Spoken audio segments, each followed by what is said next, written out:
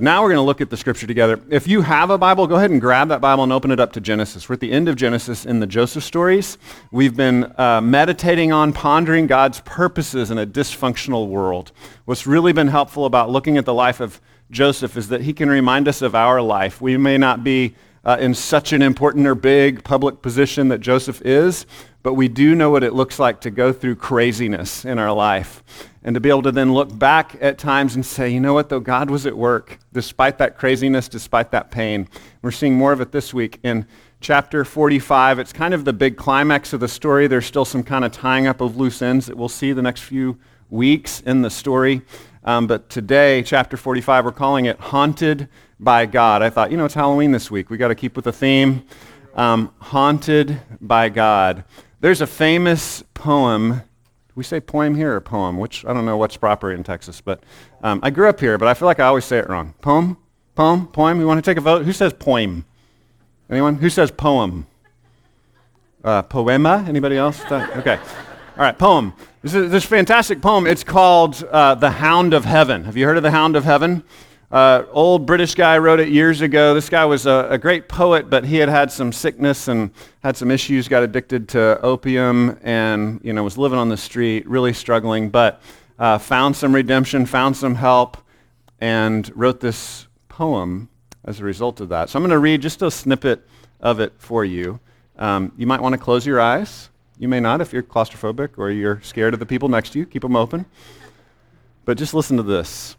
I heard a story once, an incredible story. It told of one who is relentlessly faithful and loves with an unwavering love. It was said that he sorrows over broken people. It was said that he tirelessly pursues each lost one, never stopping, never giving up until, but if I let him in, what would I have to give up? What would I have left that I could say was mine? Anyway, it was just a story. But if it was only a story, why did thoughts of him trouble my dreams? Glimpses in the moonlight, glimpses in the starlight, whispers in the midnight breeze. Gradually, the whispers became a sound perceptible only late at night, when all the world was silent and asleep except for me and my pounding heart and the distant sound coming closer. Soon I could hear it by day as well, stronger, constant, unhurrying, and now I could tell what it was. The beat of footsteps. Footsteps coming down the street. Footsteps on the sidewalk. Footsteps at the door. Footsteps coming. He was coming. The one I had heard about. Coming for me. And so I fled. I'll stop there. If you want to hear more of the story, you can look it up. This is an updated version by Brian Oxley, but the original poem is called The Hound of Heaven by Francis Thompson. And it's a fantastic story. And what it sets for us is this reality that I think we all know of a little bit spiritually. Have you ever heard of Stockholm Syndrome? Stockholm Syndrome is where you become comfortable and secure with your captors. Someone has kidnapped you. Someone doesn't really want what's good for you, but you've become secure and comfortable with them. And then you're afraid of those that want you to have freedom. And that's what the story is describing. The Hound of Heaven, the Holy Spirit, God himself is chasing us and pursuing us and wants you to have freedom, wants you to be set free spiritually, but you're afraid of him. You don't want to give in to him, and so you flee. And that's what the story describes. Well, the Joseph story is similar in that it describes different characters, different people at different places spiritually who are either submitting to or running from God at varying levels. And so this story is now coming to a head in Genesis chapter 45. If you don't have a Bible, you can grab one of those black Bibles you'll see under the chairs. If you grab that Bible and open it up, I believe we're on page 38. Yeah, I don't have it marked here. I think it's 38 in the black Bibles. Yes? Okay. So open up that black Bible to page 38. It's Genesis chapter 45. We're going to start with the first few verses here. And so to bring you up to speed, those of you that haven't heard the story, Joseph has been terribly abused by his brothers. He's been sold into slavery. They've been jealous of him. They sold him into slavery to Egypt. Once he was in Egypt, he started to rise to power and make a name for himself, but then was betrayed again and forgotten and hurt and abused again and again. But now Once again, he's risen to power, and God has put him in place as the assistant to Pharaoh, as basically the one running the country, saving the country from this great famine. And he's now in a position and an ability to save his brothers. His brothers come to him looking for help, but he doesn't know if he can trust them yet because they've betrayed him and tried to kill him. And so he tests them in many different ways.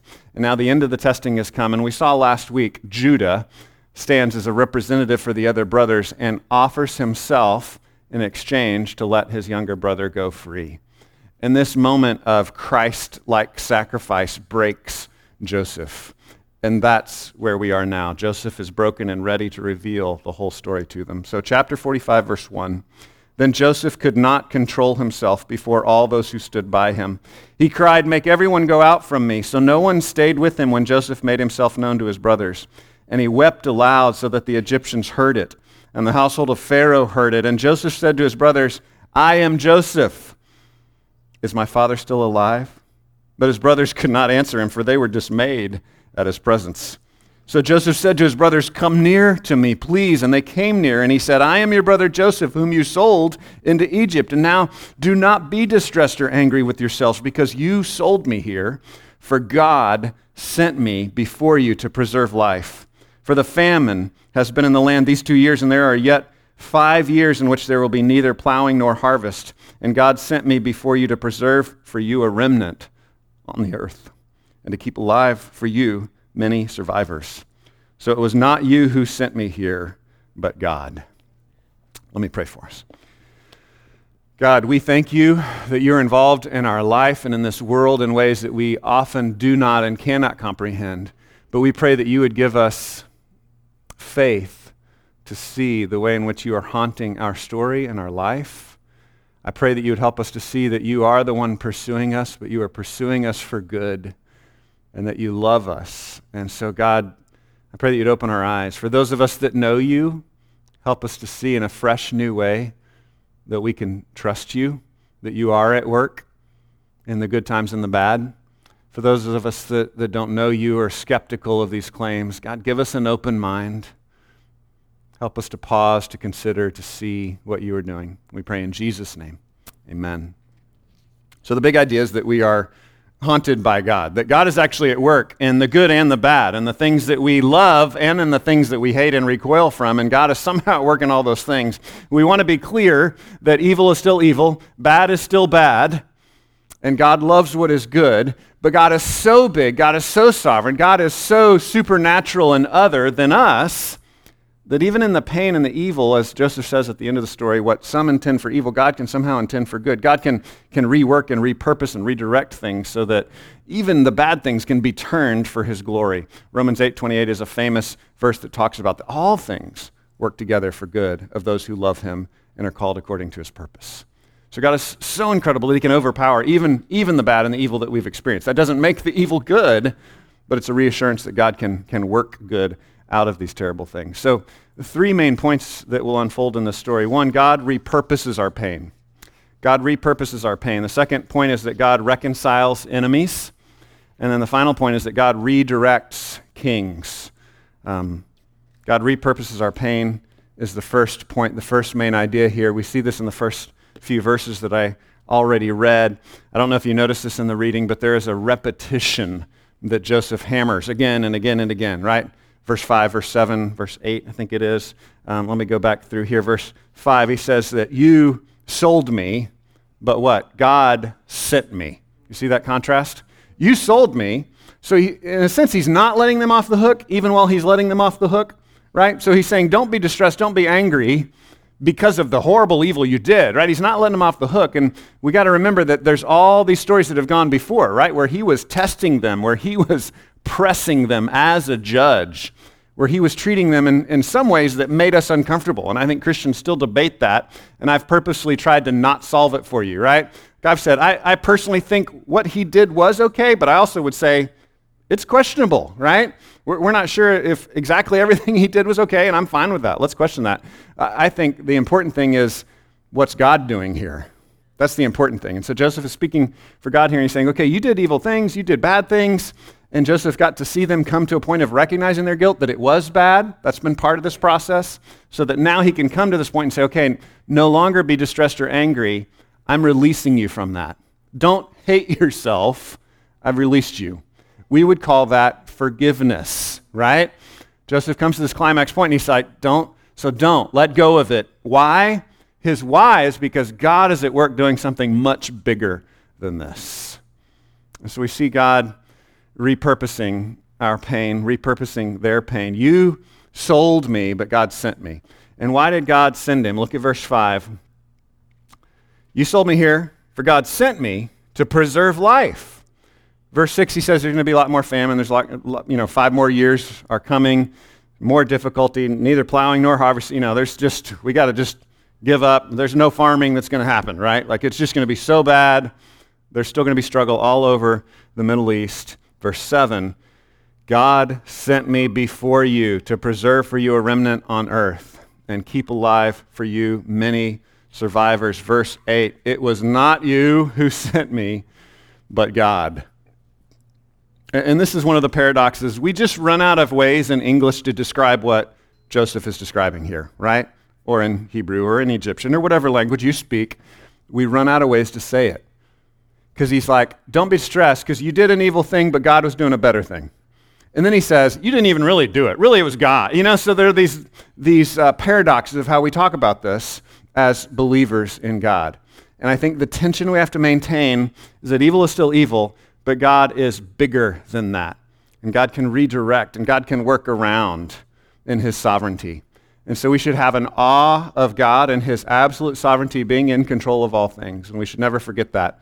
But it shouldn't dip into a kind of fatalism where we start mixing up language and calling what is bad good and good bad, right? So I think those are kind of the extremes there. We want to recognize his sovereignty over all of history, but we also want to say, well, evil is still evil.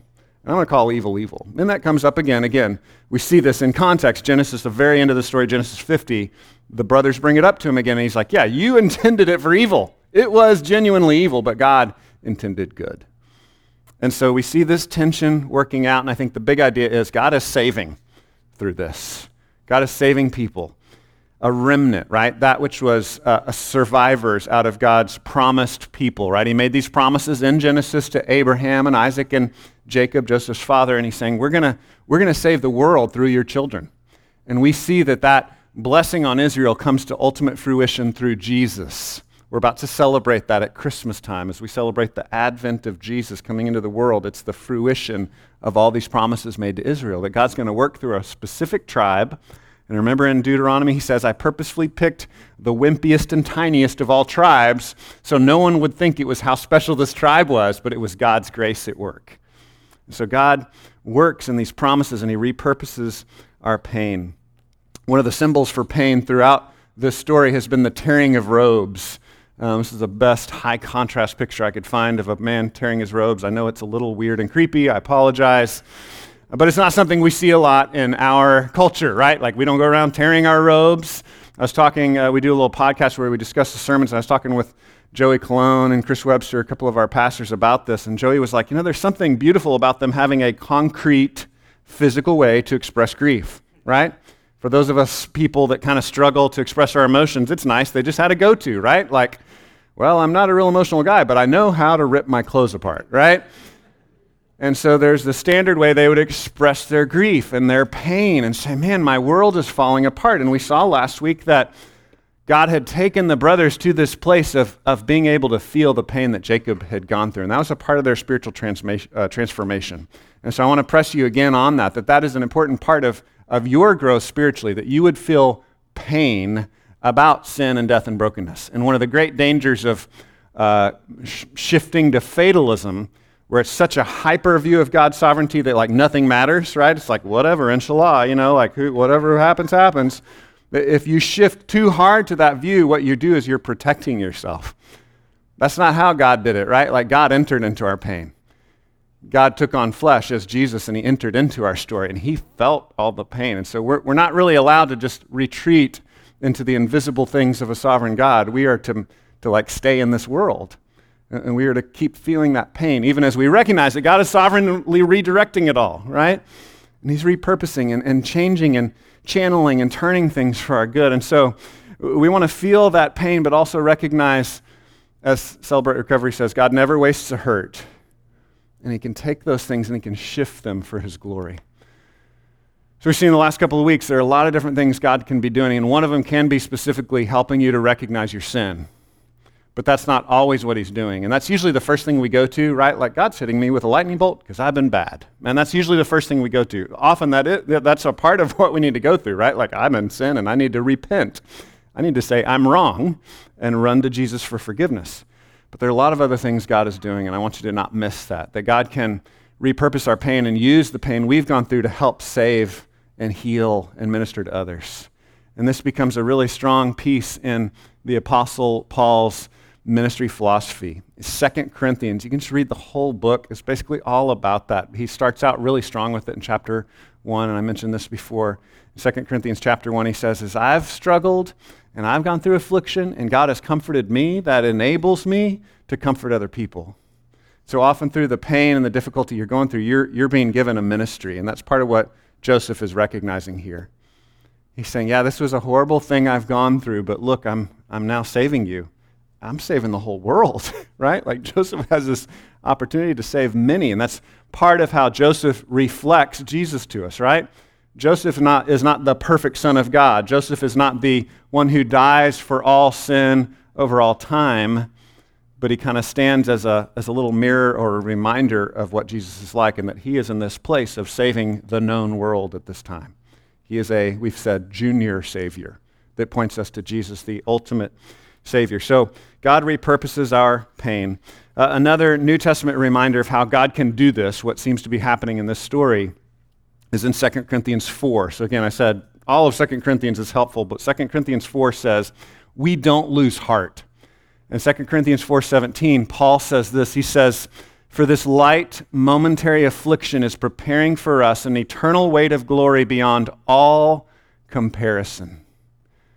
Paul goes on later in chapter 5 and says, in this tent we groan. We long to not be in pain anymore. So again, that's the tension we go through as followers of God, is we're haunted by the reality that he's doing something through our pain, but that doesn't mean we don't have the right to say, God, make the pain stop, right? Like we pray that. That's a part of what it means to walk with God. We run to him and say, Daddy, will you make the stop? Because I don't know if I can handle it. And sometimes he says, yes, I will. And sometimes he says, no, wait, there's something bigger and greater that I'm doing through this pain. And so we run to him, we ask for this. The way Paul describes it is we groan, we long for heaven, we long for perfection, we long for the finishing of the story. We long for it all to be wrapped up and to be able to see the ending, right? How many of you, when you buy a book, you flip to the end? You cheat? Yeah, right? So you're the one that especially longs for the end of the story, right? I do that sometimes as well. Like, how's this going to end? Do I want to waste my time on this story, right? And as we're walking through life and as we're going through pain, that is experientially how it feels, right? You're starting to wonder, am I wasting my time on this story? Has God sent me here? Is this all just meaningless? Like everybody's, like my college professor said, it's all meaningless. Or is God haunting this story? And if God is haunting your story, then he can repurpose the pain that you're going through. He can make sense out of it. And so part of that is a change of mind. Part of that is recognizing God's sovereignty and God's goodness and submitting yourself to that. And then just by prayer saying, what's my role to play here? God, like what is the part of the story you want me to play in this pain, in this difficulty? How do you want me to reflect your kindness? The way Joseph says it to the brothers is he says, don't be distressed, don't be angry, don't beat yourself up, don't hate each other, don't hate yourselves, but recognize what God's doing. I think that's the first step. We recognize what God is up to. The saving of many lives is the way Joseph describes it. And again, this is emotional, this is messy. He's crying his eyes out. It says people heard him, right? Did you catch that? Verse 1, 2, 3. It's like others heard him screaming and wailing and weeping as he came to this point. Yet he's moving forward and recognizing God's goodness in the midst of the pain. Okay, we got to move on to the second point. God reconciles enemies. Look at verses 8 through 14. God reconciles enemies. In verse 8, he said, again, this repetition, it was not you who sent me here, but God. He has made me a father to Pharaoh and Lord of all his house and ruler over all the land of Egypt. The father to Pharaoh phrase is just an ancient world way of saying, I think maybe the best way for us to understand it is Pharaoh is really in charge.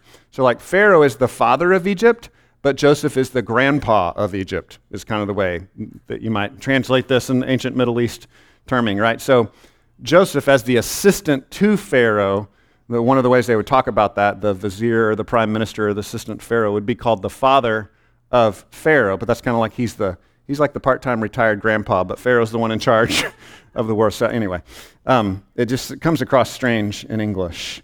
So he says, he's made me a father to Pharaoh, lord over all his house, ruler over all the land of Egypt. Hurry and go up to my father. Now he's talking about Jacob. Go up to my father and say to him, thus says your son Joseph, God has made me lord over all of Egypt. Come down to me. Do not tarry. That means delay. You shall dwell in the land of Goshen, and you shall be near me, you and your children and your children's children and your flocks and your herds and all that you have. There I will provide for you, for there are yet 5 years of famine to come, so that you and your household and all that you have do not come to poverty. And now your eyes see, and the eyes of my brother Benjamin see, that it is my mouth that speaks to you.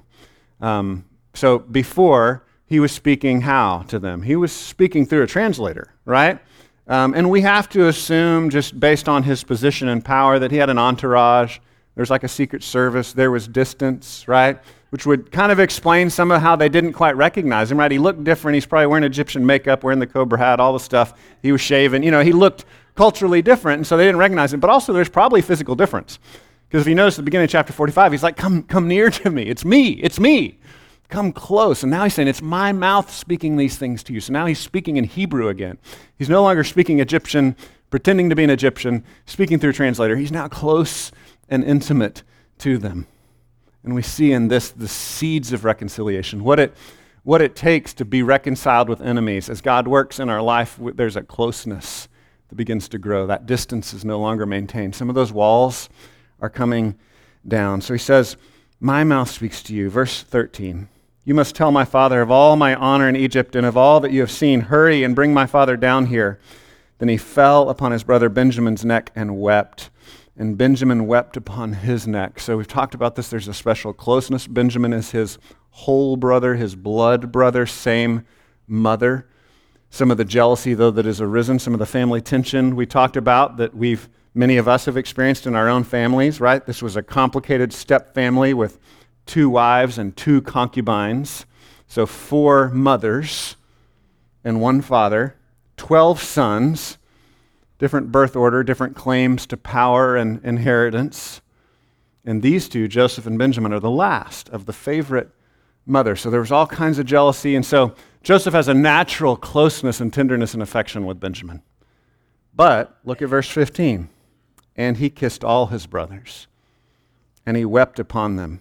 And after that, his brothers talked with him. The reconciliation is complete. Now, in a story climax kind of way, there's going to be more that's going to come, right? They're going to pull back and be afraid of him later, and he's going to have to reassure them. But here, they're talking, and they're crying together. They're hugging, they're weeping, they're reconnecting. And so we see this reconciliation of what had been enemies, bitter enemies. So what does this look like for us? I grabbed a picture here. This case was an amazing case, and I bring it up. I brought it up a couple of weeks ago. It's a great case because we all disagree on it, right?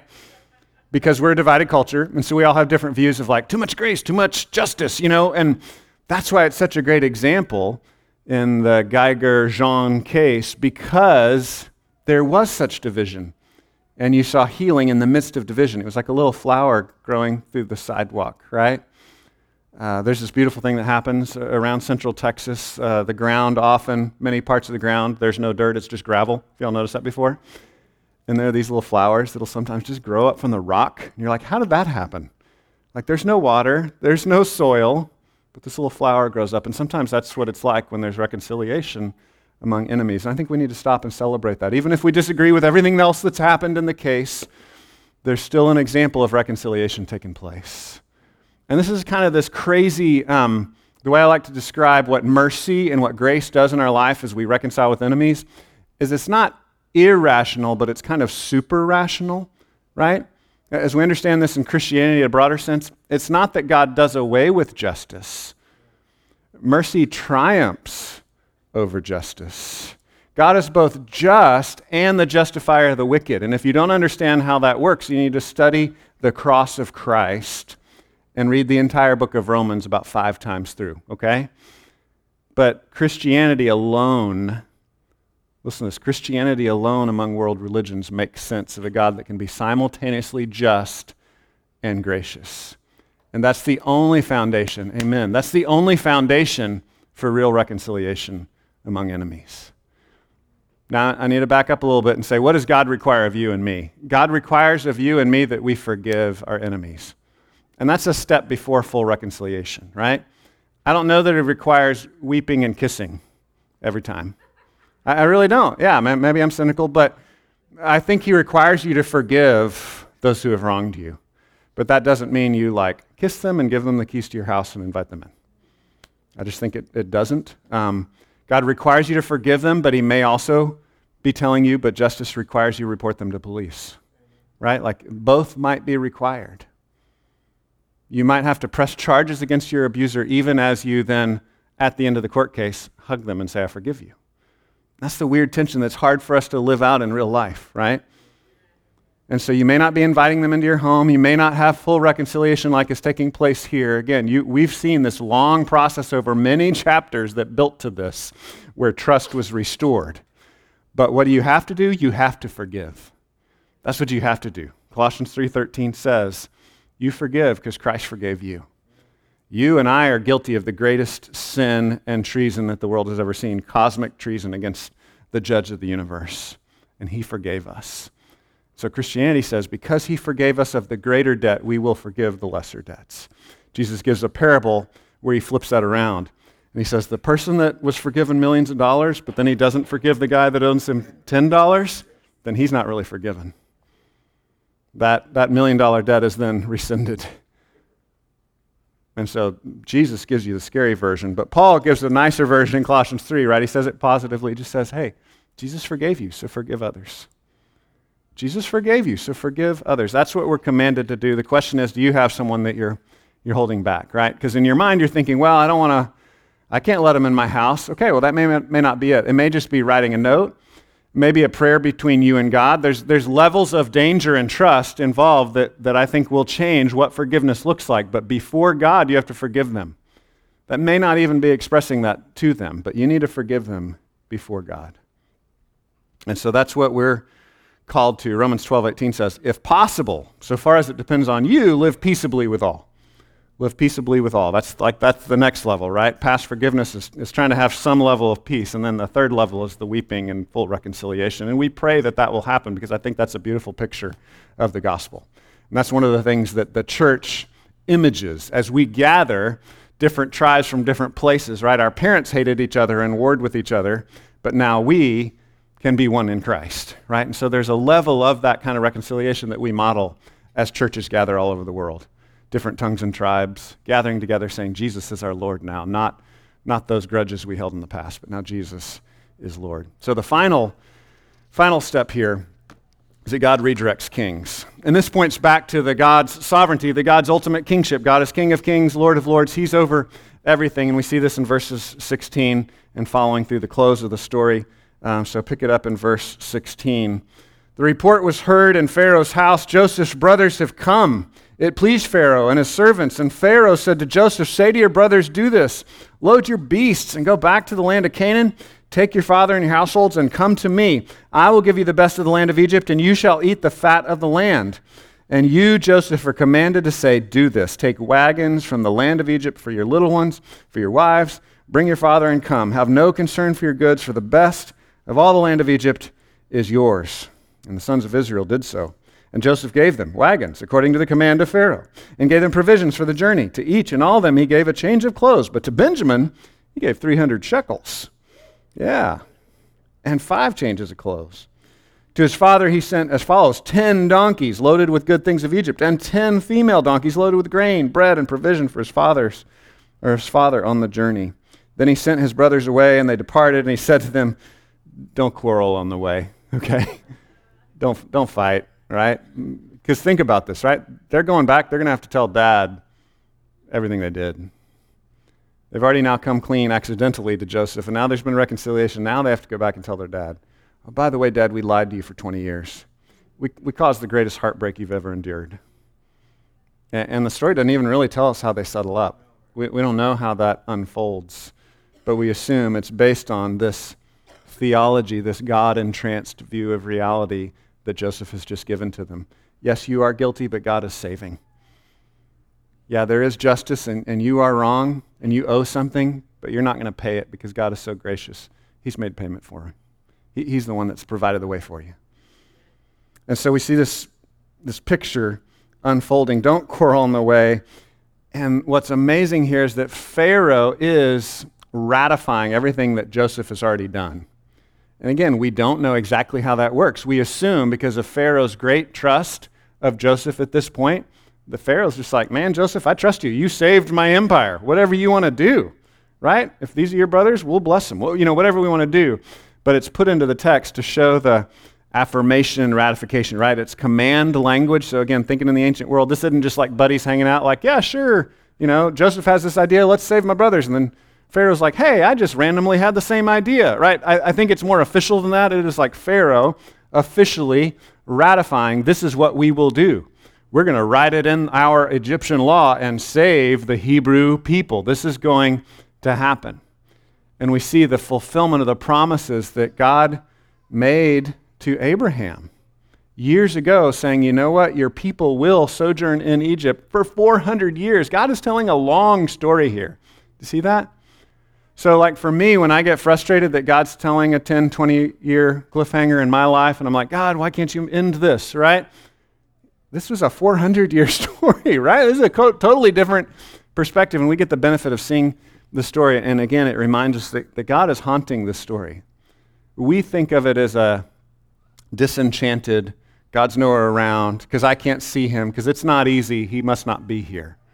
But the scriptures remind us again and again that even in our moments where God seems most absent, he's actually there. He's haunting our story. He's pursuing us. And so Proverbs 21 says it this way, the king's heart is a stream of water in the hand of the Lord. He turns it wherever he will.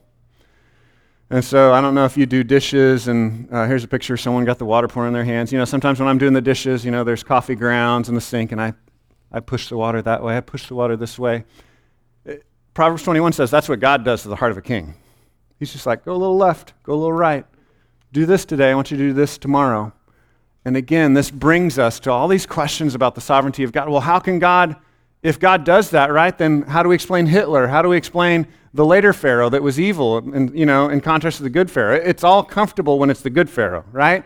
Like when it's the king that you like, and God's doing what you want God to do, then it's an okay story. How do we make sense of when God is directing the heart of a king and he allows them to do these evil things?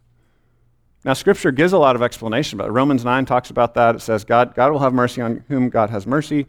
Scripture gives some explanation, but I'll tell you, go ahead and read it. Read Romans 9. It's not super satisfying, okay? Because in a way, God's just saying, that's for me to know and you to maybe figure out in heaven. I don't know even if we will then, but he's saying, just trust me. Just trust me.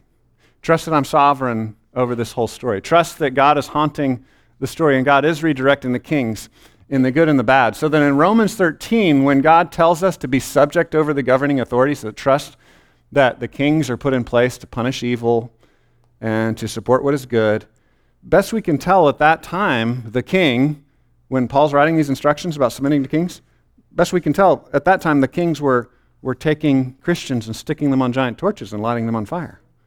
That's the king that Paul was telling us to submit to and to trust. And so it's not just when everything's rosy that we submit. Now, I would argue that we also do everything in our power to push back the darkness in the world, to oppose evil, to oppose injustice. That's our role to play, right? So it's not a passive, whatever the king does, God's in charge, so I'm not going to do anything. No, it actually empowers us to obey and to challenge evil when we see evil, right? We all have a role to play. So we should be active even as we trust.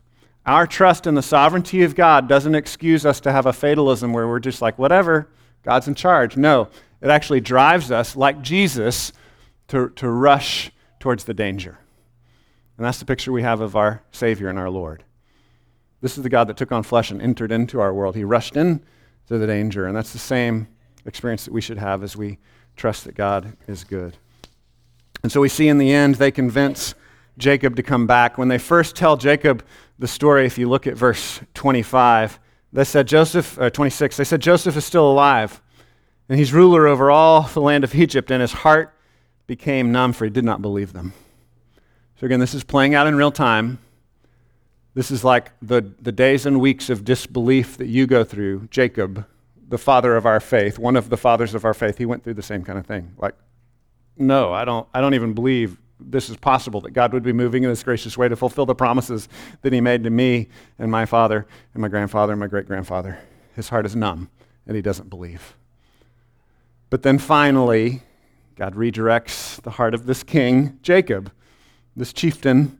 He moves him to a place of belief, and Jacob moves, and Jacob goes, and he takes his family, and in chapter 46, God reassures him, right? Like, this is so crazy, God appears to him in a vision and says, no, it really is going to be okay. This is really going to work out. And so again, I want to just come back to the main theme. We have these stories, these crazy stories that God gives us, where there are stories like your story and my story, where everything seems to be coming apart. As we've said, the theme for this whole series, that we live in this dysfunctional world with family abuse and scandal and politics that we don't like, and everything seeming to fall apart, and famine and disease and all these things that we wrestle with. But God is at work. God has purposes. God is saving a people for himself. And this points to that reality that God is pursuing us, right? It's not just a story that you are to objectify and say, over there, here's a story of God at work in the ancient Middle East. But what I want you to feel is it's a story of God haunting you and me in our story, and to let go of our Stockholm syndrome, where we believe we're going to be so much more secure and so much more safe if we just stay with our addictions and stay with our pain. He's saying, no, I know it's terrifying, but let go of those and run to me. C.S. Lewis expressed his conversion in that same kind of Stockholm syndrome way. C.S. Lewis said, that night you must picture me alone in that room at the college, night after night, feeling, whenever my mind lifted even for a second from my work, the steady, unrelenting approach of him whom I so earnestly desired not to meet. That which I greatly feared had at last come upon me. In 1929, I gave in and admitted that God was God, and I knelt and prayed, perhaps that night the most dejected and reluctant convert in all of England. That's his story from Surprised by Joy. We have a similar ending to the Hound of Heaven story, right? Finally, after trying everything, after running and running and running, finally the narrator of the poem, The Hound of Heaven, gives in and recognizes that this hound that I've been so afraid of, that's chasing me and chasing me and chasing me, the footsteps I keep hearing, I finally realize that's the only one that actually loves me. And the author gives themselves and trusts himself. And that's really where we are. Whether you already did that in a sense years ago, you may be in a place of pain right now where you need to do that all over again. You just need to say, even though the pain I'm going through is something I never dreamed of, I trust, God, that you're at work, and I can entrust myself to you, and you want to work through me for the saving of others. Recognize that God is haunting you, that he's in your story, and that he loves you. Let me pray for us. God, thank you that you love us. Thank you that you've given yourself for us in Jesus, and that's how we, in a crystal clear way, see what you're doing. You came and you took our sin upon yourself on the cross, and you give us resurrection life. You were not bound by sin and death, but you broke free, showing us that you are both just and the justifier of the wicked. That you are both a God of justice and a God of grace and mercy, a mercy for us. So help us to see your involvement in our story, and I pray that you'd help us to play our role well. And we pray this in Jesus' name. Amen.